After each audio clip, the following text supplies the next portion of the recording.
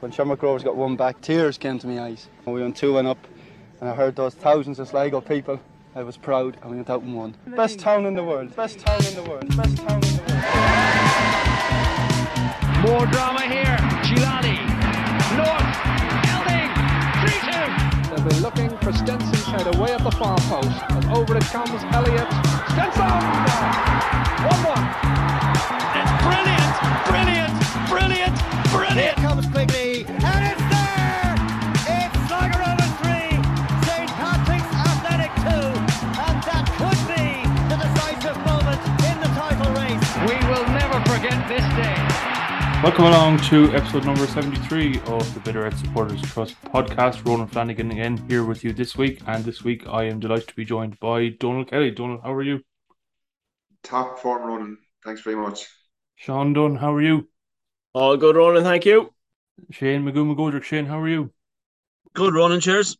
And Connor Lynch, how are you? I am top of the world, Ronan, thank you. So this week we will look back on the two games between Sligo Rovers, first of all against Viking, and then the away league game against St. Pat's.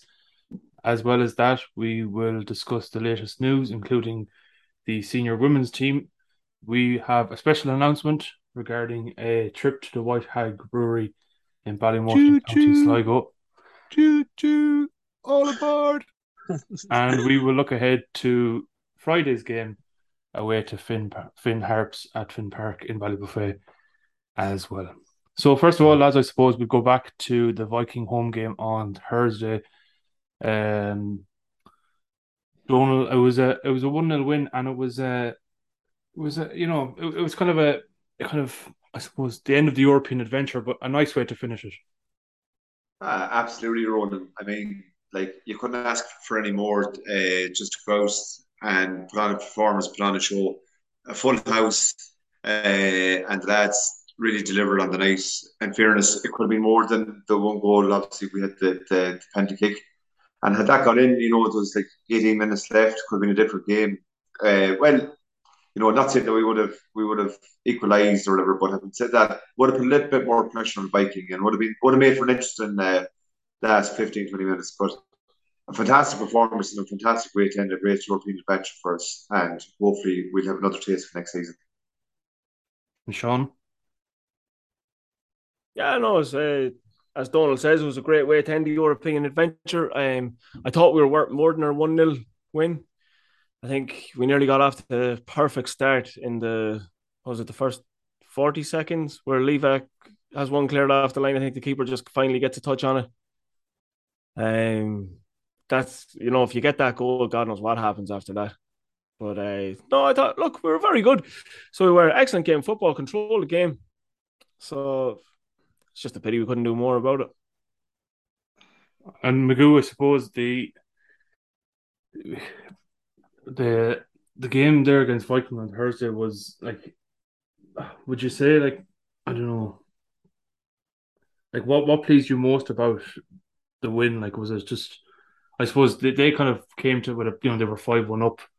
They kind of knew how to hold on possession, but I suppose was it pleasing to see that there wasn't just because we were 5-1 I think it was in the first leg. I think it was pleasing to do ourselves justice, because there's no, we even said it here after last week, even after the 5-1, that I don't think there's that much of a gap between ourselves and them. So it was really pleasing to do ourselves justice, because they had the same team, I think, bar one. I think they made one change from the team from the previous week. I thought some of the football we played was brilliant. People can say, they were only at half pace and whatever, but some of our football in especially the first 25, 30 minutes was outstanding. Some of the 1 and 2 touch football was brilliant. It was great to watch. So I think that was the most pleasing thing, and obviously to put on a performance like that for the crowd, and to round off the Euro campaign, it's been a brilliant 6, 7, 8 weeks, whatever it was, and full of highs and full of good vibes, and everybody on the crest of a wave. So I think it was really. It was brilliant to finish off like that, but I think it was really important as well to not finish on a sour note. To finish that, I think everybody after, I know we were out, but everybody afterwards was in great form, and everybody's really happy because we won our final game, and some record for for a club like us who it's more often not than are in Europe. To play 6 games in Europe and win 4 of them is some going in the one summer. So I was delighted to finish off with a performance like that and a victory. And Connor, there a lot of talk about the left hand side with Paddy Kirk and Will Fitzgerald, but did they impress you as well? Yeah, they did. I thought I thought both Paddy Kirk and Will Fitzgerald played very well on the day. I think across the team, everybody kind of had a pretty good account of themselves. I would say that there is there's a big gap between Viking and ourselves. I wouldn't say it's like if we had to hold them over there for, I know it's all ifs and buffs and it can never be proven, but if we had to hold out for the first 15, 20 minutes over there, I don't think we're coming away losing 5-1. Yeah, we discussed it previously. Yeah, things absolutely did not go away. Everything that could have gone wrong in the opening couple of minutes did go wrong. But when they were just kind of cantering around in the showground, I think. Do you think so? Yeah, well, I thought about, would it have been better if we had them at home? Yeah. If we got them at home, first of all, got them on the tight pitch. I thought in my own head I might have been able to kind of make more sense of it or make a better judgment call on the whole situation. Yeah, maybe if we had them at home. But look, I suppose based on the way things played out over the 2 legs, and particularly in the first leg, it's difficult to make a call on it, or even make a judgment. A Sligo Rovers team has gone to Scandinavia before and won over there, Yeah. But yeah, it's difficult to say one way or the other. But I did have a feeling that they had their work done, and I suppose to go against that, I was surprised that in the end they did only make one change. I had anticipated that they would have made a lot more changes. Yeah. So with that in mind, they obviously wanted to. They weren't putting the kids out or anything, So they were showing respect in that regard. But I think just the most important thing for me on the day was that I think obviously it was important that we won, and it softened the blow of exiting the competition a little bit. And ultimately there's people there who were probably never in the showgrounds before, and they had a really positive experience of what the club can be like, So that was kind of my main takeaway from it. But I think, yeah, overall the team played very well, and I think the big takeaway for me is without Keena, I think we're a different kind of proposition at all as far as the opposition are concerned. The one thing that struck me about the second leg of it, and that made me think if legs were reversed, that if we had taken them at home first, is they did try and play that same way against us in the showgrounds as they did at home. They still tried to spray them diagonal balls in behind us, and the pitch was actually too tight for them. They were overhitting an awful lot of ball. That's right, yeah. They knocked an awful lot of ball out of play, and I just wonder, did it upset their tactics? And that's kind of why they sat in a little bit more and just wanted to stay a little bit more compact, because they couldn't stretch the play the way they wanted to, and we unsettled them, and then we actually played around them as well.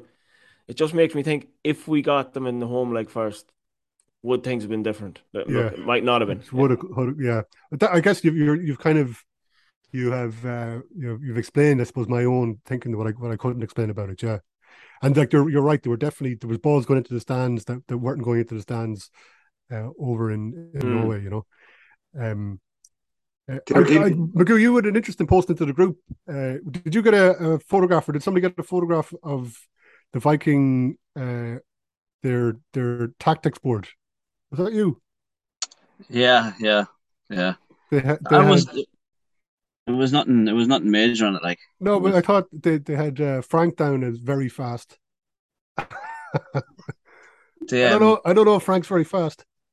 But like, there's nothing. But like, what you're on about that, I think, like the first leg, the first 15 minutes of the tie killed us. That the tie was over after 15 minutes of the first leg, Yeah. which was disappointed. But if things had gone differently and we'd hold out, like we weren't caught like the rabbit in the headlights in the first 10, 15 minutes, and even we'd come back here with a 3-1. Like, I think before the game kicked off, they would have been happy to win the first leg 3-1. I think coming back here, second leg on the tight pitch would have worked to our advantage big time. Instead of things flipping round, I think it's just even come back here 2 goals down, Yeah. that tight pitch and the crowd on top of it would have worked big time for us. But look, it's all here ifs and buts. It's never, Yeah, because that's kind of what I'm getting at with the ties being flip and go. I don't think those first 10 minutes happen if we had them at home first, because I think we would have got something out of the game. They did, yeah, but I think they probably would have kept it. Like, we might have only gone up there with a draw or a thing, and we still would have to cope with the big pitch again.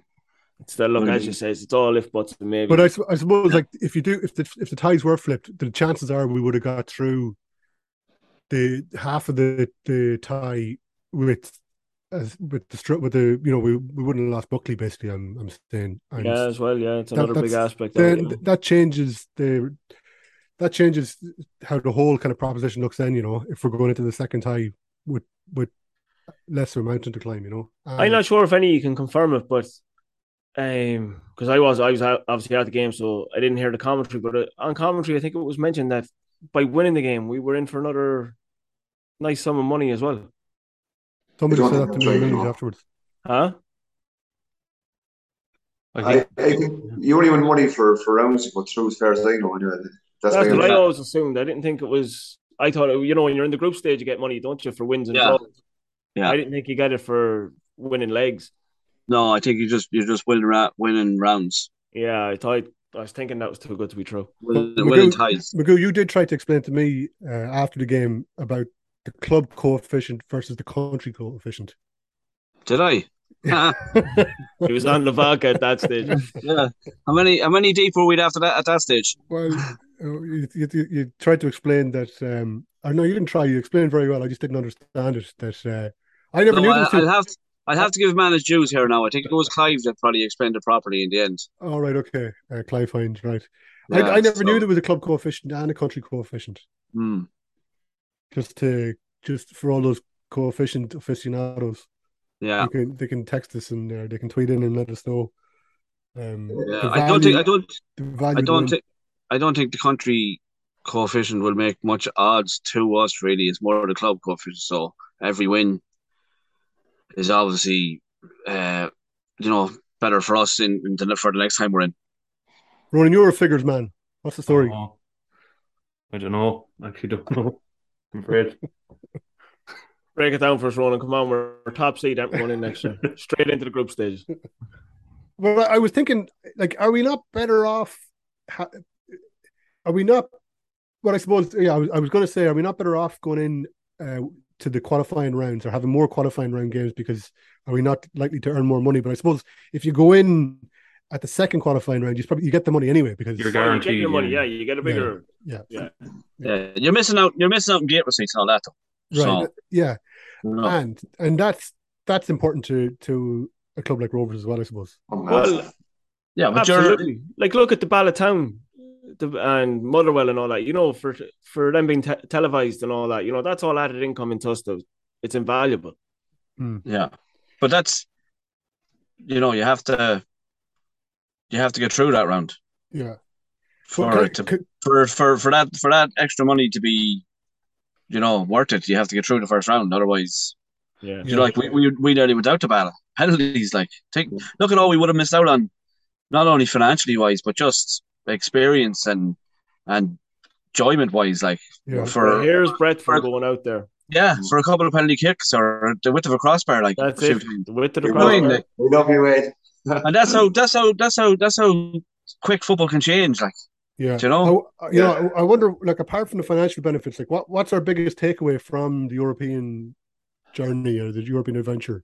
What's joy for me anyway? Joy, just the joy that it brought, the whole area, that's the whole day of that Motherwell game. Oh man, I mean, just the whole buzz of it. It was bigger than the cup final for me. It was just it was such a buzz. It really was. And just everyone, the whole town, everyone in the whole region just bought into it. It was just everyone was on it for the game. It was just amazing experience. I know. I thought just the joy of it all. Yeah, it's great. Mine's that we didn't look out of place, that we looked like we fitted in, that we weren't just there as a token gesture. We went and we won a couple of legs. One, the one that everyone expected us to get walloped in comfortably, and then fair enough, we did go and get bet by Viking quite heavily, but turned it around and held our own and got a victory then in the second leg. And we looked like we could hold our own in Europe, both on the pitch and off the pitch, because the ground and everything looked brilliant. The way the fans conducted themselves on away days, then in other countries, how well we were praised and held in such high regard by opposition fans. I think the club has done itself a serious justice. And going forward, I think we look good in Europe. And I think people will look forward to playing Sligo Rovers. And I just think and then as I says, on the pitch, we look like we belong there. I suppose, yeah, my one was going to be that, I don't know, it's kind of a real, I don't know, like each game, I suppose the games I was at, that like it just felt like you were part of it, or like it wasn't just, I don't know, a team, Premier League team in England or whatever. Like you were close to the pitch, you could sample it, you were right in the middle of it, like, and it kind of just felt like I suppose that you were. It's your home team, Roland. Yeah, that's what it is. Exactly. You were part of something. Yeah. Yeah. It was everything. It was an event. It wasn't just a game of football. Every game was an event. Like that whole Motherwell. You were on about doing the Motherwell. Like that was a week. Like from the away, like going over to Motherwell and the crack and everything over there and the results, and it was just unreal. Like, and then, but it was a whole week. Then you were riding high for the week, for the home leg. Then the home leg was brilliant. Atmosphere, as you said, all that day, the atmosphere and the game, and it was. I remember saying, I don't know if it was you I was saying, Donald. Like last year or that year before, I remember going on. Being a Liverpool fan, watching Liverpool from afar. I remember thinking, like, I'd love to be a Liverpool fan from Liverpool in the city, because every week they were having huge games. They were in, it was coming to the end of the Champions League, and they were flying high in the Premier League, and they were winning every week. And I was thinking, like, I'd love to be there in the city, a Liverpool fan born and bred in the city, and that club is your own. And then, like, because every day and every week is just that huge event, and you're part of it, and it's like a big steam train rolling down the tracks. It just keeps going and going, and you're on it and on. And for them 6 or 7 weeks, that's what it just felt like, to be in the middle of that, part of that every single day for them 6, 7 weeks. It was just Rovers, and it was constantly good news, good vibes coming out over social media with all the videos that everybody had up, and constantly good news coming out of the club with re-signing new contracts for lads and new signings. And then, like, them 6 or 7 weeks, I think, like, as Donald said, better than any cup final, that Motherwell game, because of the whole package together. I think the 6, 7 weeks is the best 6, 7 weeks of continuously of since I supported Rovers. Like, well, like, and as you're saying there, McGill, like, even like I seen it with driving around with work and all that, and having to go into different estates and everything. Like, you go into Tracy Avenue, Charlie Higgins has the house decked out in Bunton, Ailish Downs' flags hanging out the window. Down in Cedar Drive, your own mother and father, McGill, have flags outside the front of the house. There's loads of houses all over the place with flags everywhere, and it was just a constant buzz. You were never not reminded of the game. Every corner you turned, there was something to remind you about Sligo Rovers. Or every second person you talked to had something to say about the Rovers. I've spoken to loads of people, and unfortunately, I say loads, and it is true, that don't go to the showgrounds regularly, and they'd never really win. But there was still in a bit of a buzz about the Rovers. They were all delighted to see them doing well, and it's brilliant. It's everything. Everyone had something to say about it, but it was all positive. Yeah. And it's just lovely to feel that we buzz about the place, because look, it's not often it comes around for us. We had a great spell of success there a few years ago, and the town was hopping for it. But I don't think we appreciate it as much as we should have when we were in it. And everyone always says that. I mean, the journey's far better than the destination. and we didn't enjoy the destination when we were there. But this time around, I think we soaked up every last ounce of it in the realization that this may not happen for another couple of years. Personally, I think we're back there next year anyway. But you have to be devil's advocate and everything else that, it might not happen. So enjoy it. And I think every Sligo Rovers fan did. And look, we got blessed as well with the draws that they were so easy to get to in terms of Wales and Scotland. You couldn't have asked for better. So it allowed a lot of people to sample European football that maybe haven't got the chance to before. Like, that was my first time away with Rovers in Europe. And I tell you one thing, the liver and head will never be the same after, but it was well worth it. Unreal. One other thing, I'm fully convinced I won the fucking halftime raffle on Thursday. 100% convinced I won the halftime raffle. And I was over sitting beside her on the Forza lads there over the 670 stand. And there's no speaker working over there, so how are you supposed to know if you won the raffle or not? We can't. Donald, there's no speaker working in the main stand either, so I may well have won it. I thought, geez, maybe I won it this time. And next thing I saw on Twitter, the club had up on Twitter, no one came to halftime raffle because nobody knew. It could have been me. Yeah, but didn't they put the number out? They did, yeah. And my wife threw my tickets out in the bin, and I actually that's your own fault. That's your own fault. You know what, though? You know what? I think I won it too, but I washed mine. So I split it with you, to be fair, I think I won it too, but I didn't buy any tickets. But who's to it? Yeah. We'll claim it anyway. Yeah. But it was great. I think the Viking fans, someone told me, or I saw somewhere, that they cleaned up the stand after the game. So I think, look, they showed a lot of class. The manager came over, he clapped, he applauded all the fans after the game as well. So they're a classy club. They seem like a classy club. Well, I tell you, myself and my wife went for a bite to eat in Walkers on Friday evening, and we sat outside in the kind of terracey kind of section off the back. Went in for about 7:30, and there was two fellas definitely not from town sitting on the other table, and I said, "Are you Vikings?" And they said, "Yeah, we are Vikings. Yeah." I said, "What are you still doing here?" And they said, "Well, we were scheduled to go to Dublin this morning, but Sligo is just so beautiful, we decided to stay." In fairness, though, as Sean said earlier too, like the whole, not only is the club showing itself in a great light the last few years, but the town and community as well. Like, even like you say there about all the Norway lads, like they couldn't, you see on social media, they couldn't say enough nice things about the town and the people. But Motherwell lads were the same, like, and they were even complimenting the cops and everything. Like, they were saying they were being so nice. They're probably used to being so that was so heavy-handedly over there. Yeah.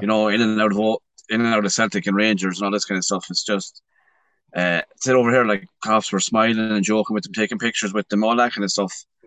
And I remember chatting to a few of them afterwards in Mooney's as well, like, and they were saying the same.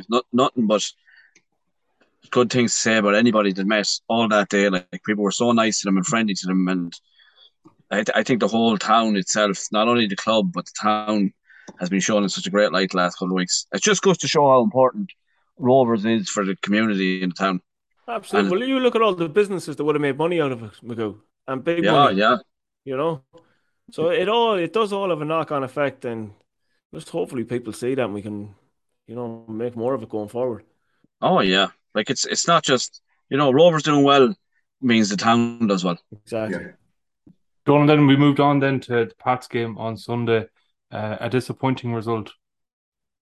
Disappointing result, Ronan. Great support there. As that the game was held, great support there from the Bitter Eight. The Forest lads made plenty of noise the whole way through the game. They were fantastic. It was a tight game. They looked like two tired teams. Probably the television didn't do it justice, but it was like an oven up there. There was just dead heat, and it was very difficult for both sides. And I suppose a bit of a mix up at the back cost us really. What I suppose the point would have been a fair result. I think given the performance of both sides and the European runs that both Pats and ourselves have been on, but it wasn't to be on the night. I don't think it was a bad performance. Maybe what you call it, Max Mata was a bit isolated up front, and frankly, back I'd like to see maybe hook the touchline a bit more. He kept cutting inside. We're very, very narrow. But as I say, not a bad performance, not a great result. Just move on, kick on, and hopefully finish the season strong. That's all we can ask for now. I'd say just the most notable thing for me, like, I think, Donald, I would agree with you.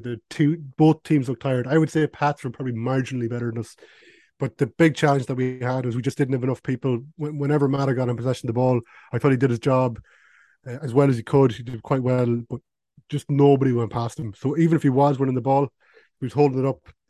He was only ever going to give it back to McDonald or to the midfield that were sitting back behind him. There was nobody, no options beyond him, and when we fail to have that kind of level of energy for midfield, we're kind of snookered, I suppose.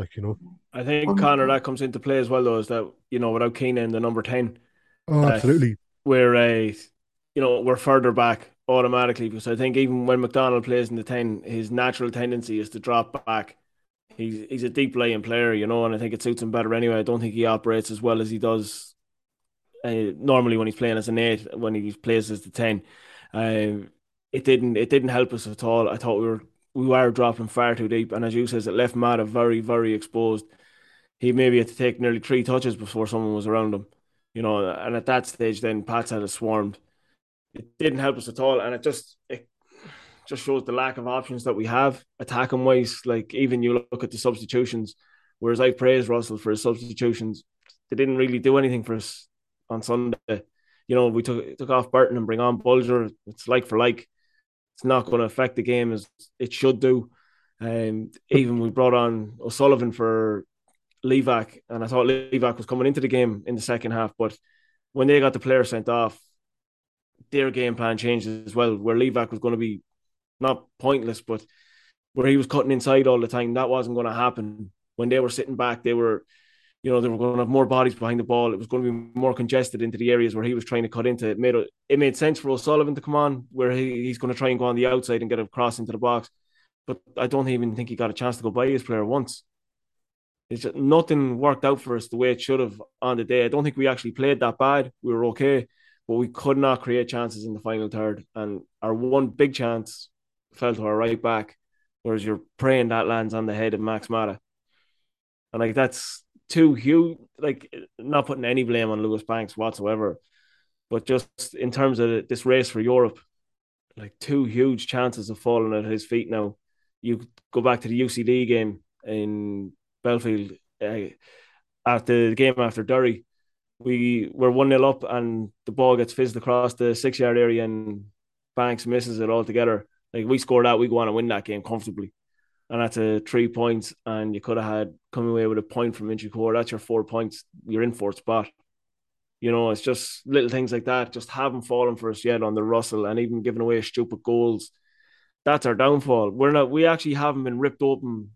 Put Viking aside, but in the league, we haven't been ripped open by a side where I can actually turn around and say that was an excellent goal. Every goal we've conceded so far has been down to individual errors, bad individual errors. And it was no different on Sunday, where Luke McNicholas makes a mess of it. I don't think Shane Blaney covers himself in glory either, personally, but the majority of the blame will fall on McNicholas, and it's that one opportunity. I know you'll have different pundits coming across saying Pats were brilliant and Pats were excellent. No, they weren't. Pats were poor. They weren't poor. They were okay. Chris Forrester was brilliant. Chris Forrester was excellent. That was about it. Redmond was good at the back as well. He done his job quite well. But nothing else from them. I thought we dominated most of the possession, but it was played in the wrong areas. We couldn't do nothing in the final third, and obviously that's going to hurt you, and it hurt us on Sunday. But I still think we're all right going forward, like into Friday and stuff like that. I still think we'll have enough for Harps. I think one of the challenges we have is the injuries that are mounted up. And it's difficult for Russell to try and enforce much change when absolutely he's so limited. The options are limited, Well, you look at, even like, my heart goes out to him, because you look at Jamie Keogh.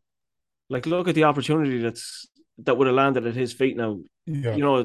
We're screaming out for a natural number 10, and we have one. We have a brilliant one, but he's in the fucking stands. Yeah. Like it's not down to his fault. It's not down to any fault of his. It's just pure. It's been the story of a Sligo Rovers career since he's come back. It's just unlucky, Very, very important, yeah.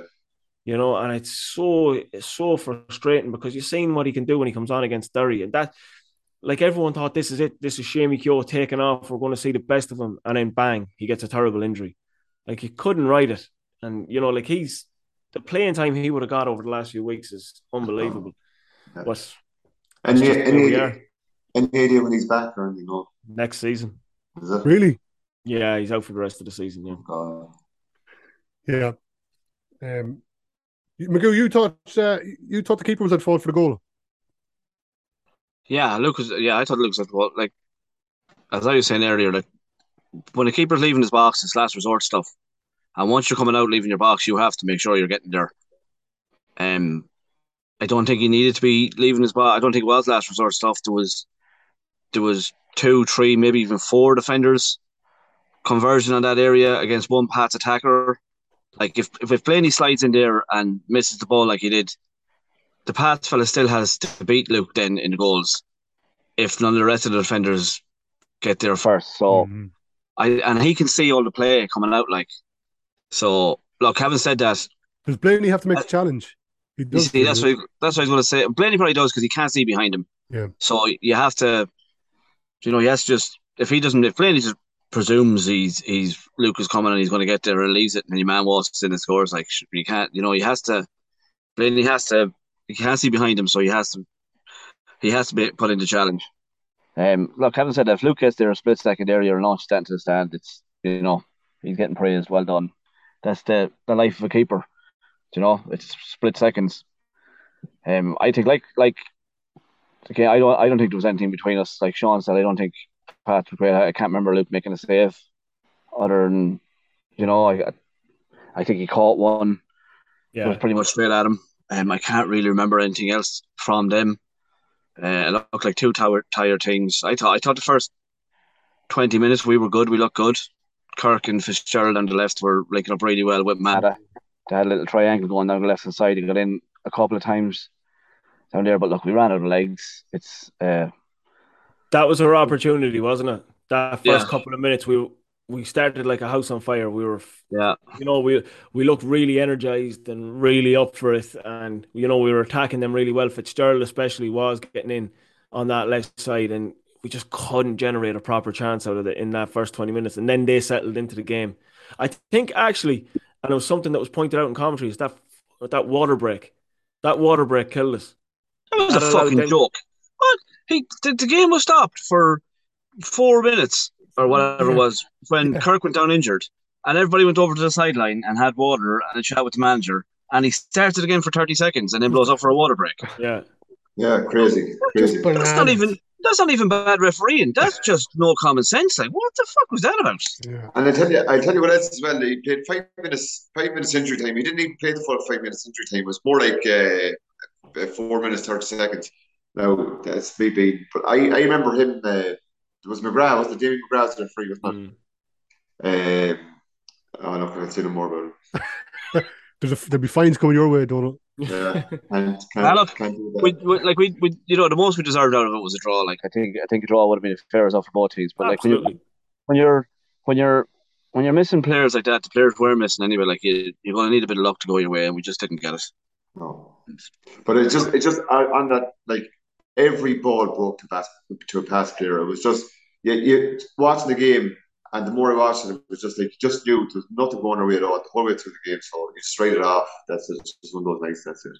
Right, lads, we'll move on now to the latest news, I suppose. So first of all, I suppose, is the senior women's team. They played Bowes last Saturday, and unfortunately they were defeated 2-0. Donald, I suppose you could say it was disappointing, especially to concede in the first minute of the game. Yeah, and conceded late in the game as well, Ronan. Unfortunately, wasn't able to make it. But look, like we say every week, it's every game's learning curve for the ladies, and they're going to come back stronger next season. There's no doubt about that. And Magoo, you're going. I was going to say they were unlucky, to be honest with you. As you said, they conceded, like, both scored straight from the kickoff, I think. But it's second half, especially, Rovers were the better team. And just before both scored their second, Emma Doherty had a great chance in round the back and on the volley, and I suppose she was only about 10 yards out. And she just kind of snatched at it, and it kind of off the outside of her foot and skewed wide, like, and Bowes nearly went up kind of more or less straight out the pitch and scored their second. But for that, most of that second half, Rovers were the better team again. Like, and as Donald said, like, they're, every week is a learning curve, and they're holding their own against these more established sides, like, week in, week out, and for large periods of the game, dominating these teams. Like, so it's look, it all bodes well. No one expects them to be where they are in this first season. So, I think every game and every performance like that is a bonus. And they were missing a lot of. Wolves were missing a lot of the big players the other day too. Gemma McGuinness was missing, and the new girl, what's her name? The new girl, Amy Boyker. Yeah, she was missing as well, and that's so. I think there was one or two other missing. So they were missing a few good players. Like, so they played really well for the team that out.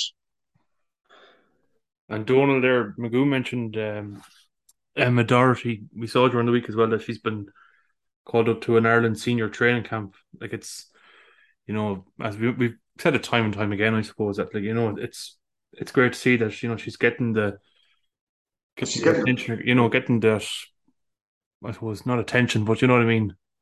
She's getting the platform. Recognition. That's it. Recognition, that's it, yeah.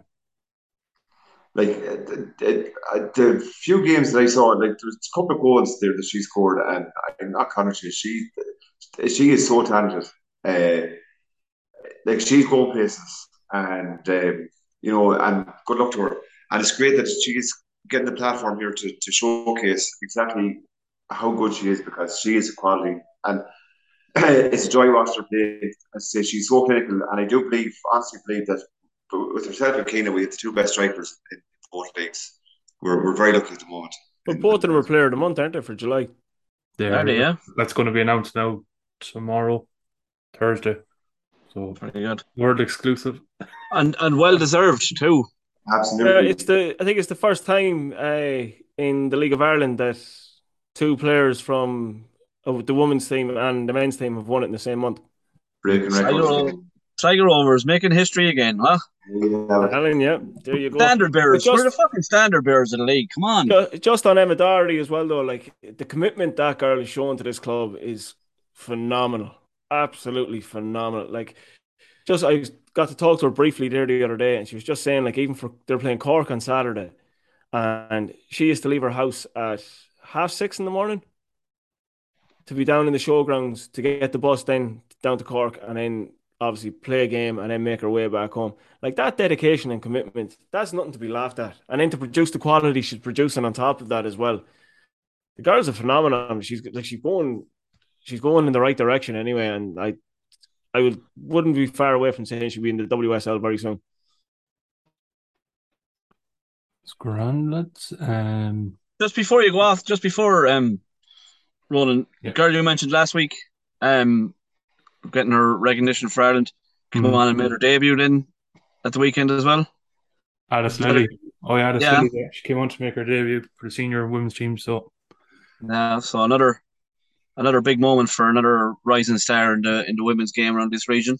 Absolutely, and it's from Balnafad. So now we'll move on to Connor. Has a bit of news for us regarding. So we're all aboard the train to the White Hag in Ballymote on Saturday, the 24th of September. Excuse me. We went out there last year. There was about between 50 and 60 of us out there for what proved to be, you talk about your Motherwells, you talk about your Ballatown away days. Let me tell you, Ballymote away day tops them all. We had a great day out there last year, and we're going to do the trip one more time. We're going to, as I said, on the 24th of September to watch Scotland are at home to face the Republic of Ireland. So we will take that game in on the TV, and we will more than likely get a train out from Sligo Station at around 5 o'clock-ish. I have the full details on the Borst website very shortly, and when you're listening to this podcast, and we will take in the game. There'll be music. Hopefully, Jerry O'Connor will make another batch of sandwiches that went down a treat the last time. Hopefully. What? Are you serious? It wasn't Jerry, it was just in the mid sound. Just top sandwiches. Yeah, no, there'll be music, fun, crack, and plenty of tasty White Hag beer. We'll take in the Ireland game, and we might have some special guests on the evening too. And then we will all board the last train out of Ballymote back into Sligo town just around 10 o'clock. So just after the international game with the Nations League game finishes, we will pack our bags and head back on the train. So we're selling tickets on the Borst website, and I'm sure we'll have the link out on our social media stream shortly as well. We're selling the tickets for $39.99, an absolute steal. The ticket gets you entry to the White Hag, and you can fill your boots with beer after that. So it's great value. It is incredible fun. Donald, were you there last year? I can't remember.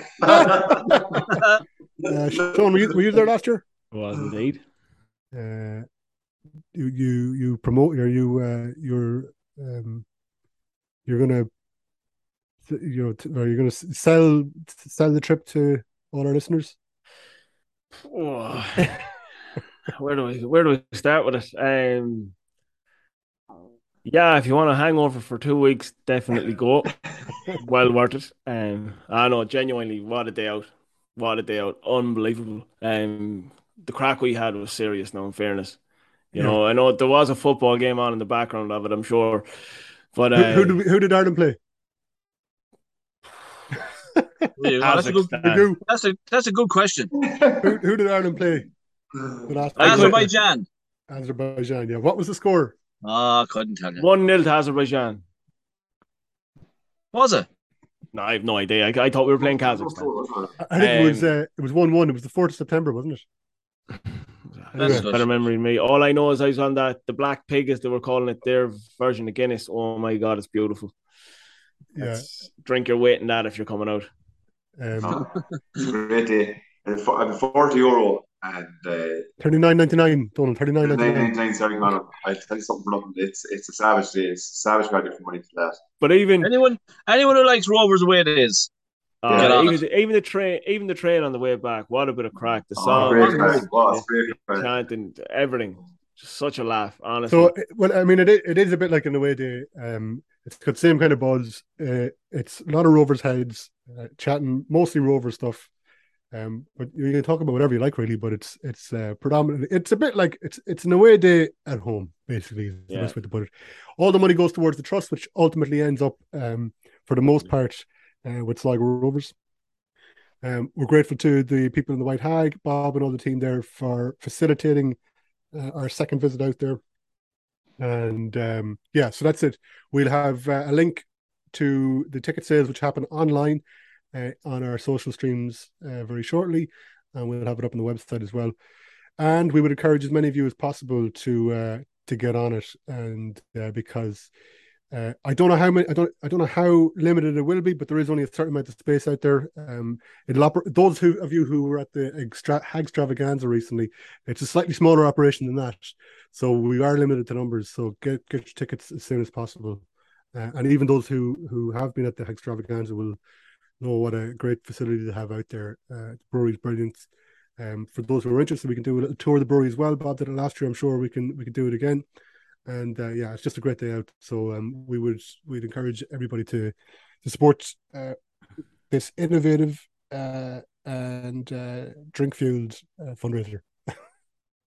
No other club in the country does it.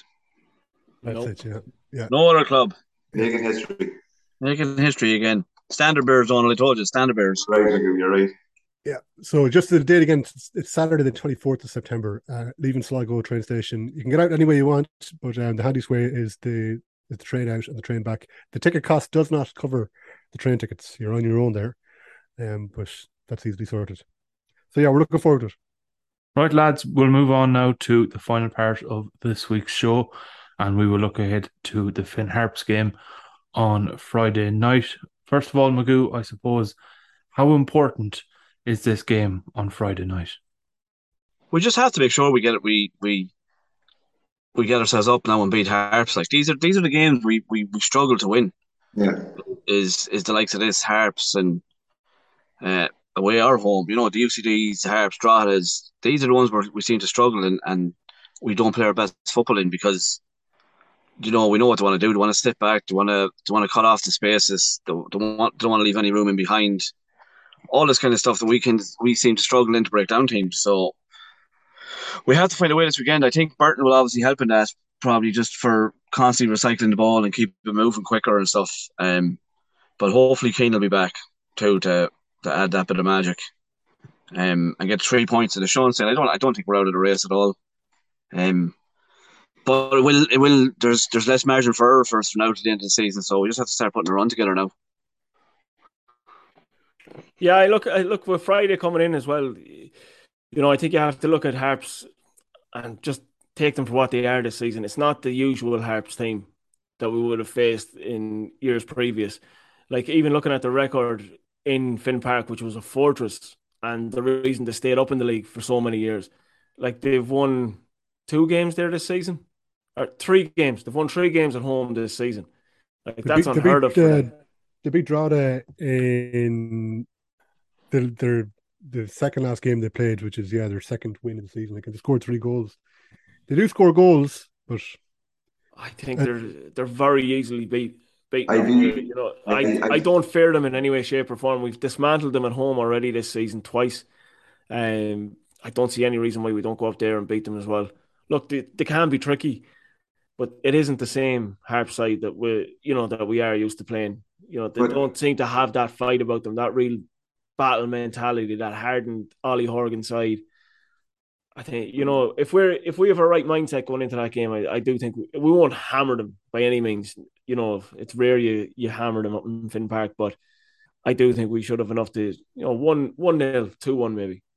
But I'd be very wary of any Ollie Horgan side, to be fair, especially one that's like they're to the pin in their corner now. They need to start picking up points, and they see us as they want to see us as 3 points.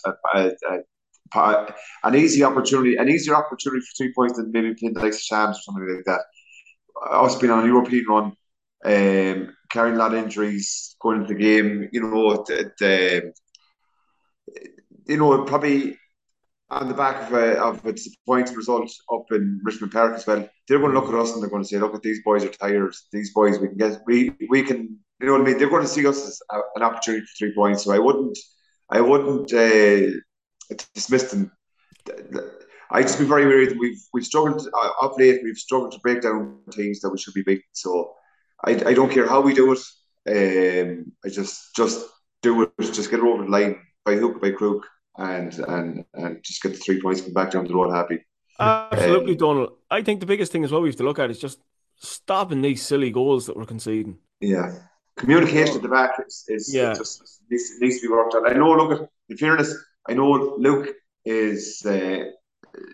Luke's only coming into the team, and there is going to be a transition And period. it's a new centre half partnership as well in front of them. Yeah. So there will need to be a betting in time, but I think what's left is 10 games left, is it? 11. 11. Like, it's like I tell you, Grey Star will be clean sheets. Grey Star will be a clean sheets on Friday night. So I could build from there. And we would have had a clean sheet on Sunday night as well, only for that bit of a mix up. So like it's in them, they're all quality defenders and Luke's quality keepers. So we'll be fine. Hey, can I just say one thing? I forgot to we'd no winner of the White Hag beer scorecast against Viking, so we've picked I picked 2 names at random, and Brian Lynch is one, and a fella called Jamie McGoldrick is the second. So Jesus! We'll get we'll get 2 cases of White Hag Clan Club out to both of you in the coming days. And before we go, I as well just want to say a big thanks to anybody who signed up for the 500 club membership. It's been flying. There's been a great amount of sign-ups, I think, this last week. And anybody who wants to sign up, it's only €5. Like all the talk we were on about earlier on with the the community and the European nights, everything. If you want to feel part of it even more so, it's only €5, and the membership forms, you can find them on the Borst websites or the Sligo Rovers websites. So go there and sign up. Yeah, and there was people signing up from all over the world over the last couple of days. I saw people from Australia, the United States, all sorts of places. So yeah, great. Right, lads, we'll finish there. Thank you, Donald. Thank you, Ronan. Thank you, Sean. Cheers, Ronan. Thank you, Magoo. Cheers, Ronan. Cheers, boys. And thank you, Connor. Cheers, Ronan. Thank you, lads. We went 2-1 up, and I heard those thousands of Sligo people. I was proud, and we went out and won. Best town in the world. Best town in the world. Best town in the world. More drama here. Gilani. North. Elding. 3-2. They'll be looking for Stenson's head away at the far post. And over it comes Elliott. Stenson! 1-1. It's brilliant. Brilliant. Brilliant. Here Brilliant. comes Quigley, and it's there! It's Sligo Rovers 3, St. Patrick's Athletic 2, and that could be the decisive moment in the title race. We will never forget this day.